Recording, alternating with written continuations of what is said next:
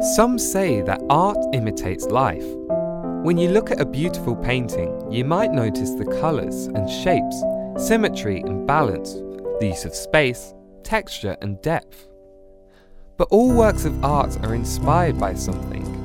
When we look at the world around us, it's easy to see the beauty of creation. Even the greatest artists on earth can't create works as moving and striking as what we see in nature, or in the stars, or in a loved one's smile.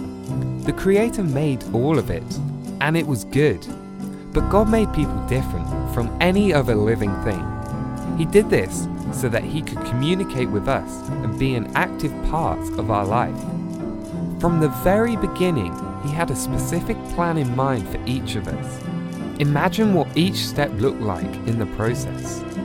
In the beginning, God made the heavens and the earth was empty. God said, "Let there be light," and there was. He divided the light from the darkness, and this was the very first day. Next, God divided the water on the earth from the water in the heavens, and called the space above the earth sky. On the third day, He separated the water from the dry land. Grass, trees, and all kinds of vegetation began to grow. After the land and seas were in place, He turned His attention to the skies. The sun, moon, and stars were put in their places, one to watch over the days, and one to watch over the nights. During the fifth and sixth day, God filled the earth with all living creatures, the ones we know today, and even those we no longer see. The seas with fish, the air with birds, and the land with animals.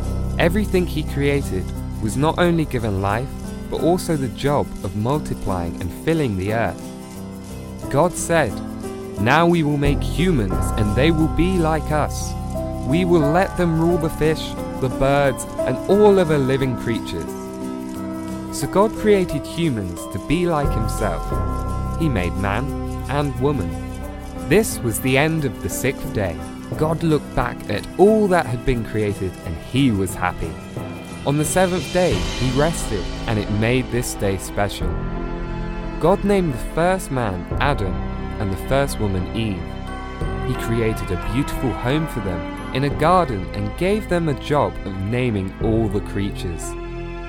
They were given freedom to eat anything they wanted, except from the tree of knowledge of good and evil. God is an amazing artist. Think about all the things He has made. The detail, the creativity, and the diversity never cease to amaze. Each day we can see a new masterpiece as we watch a baby take their first breath or the sun set over a still ocean.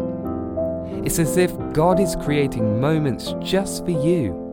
Maybe it's His way of speaking directly to you.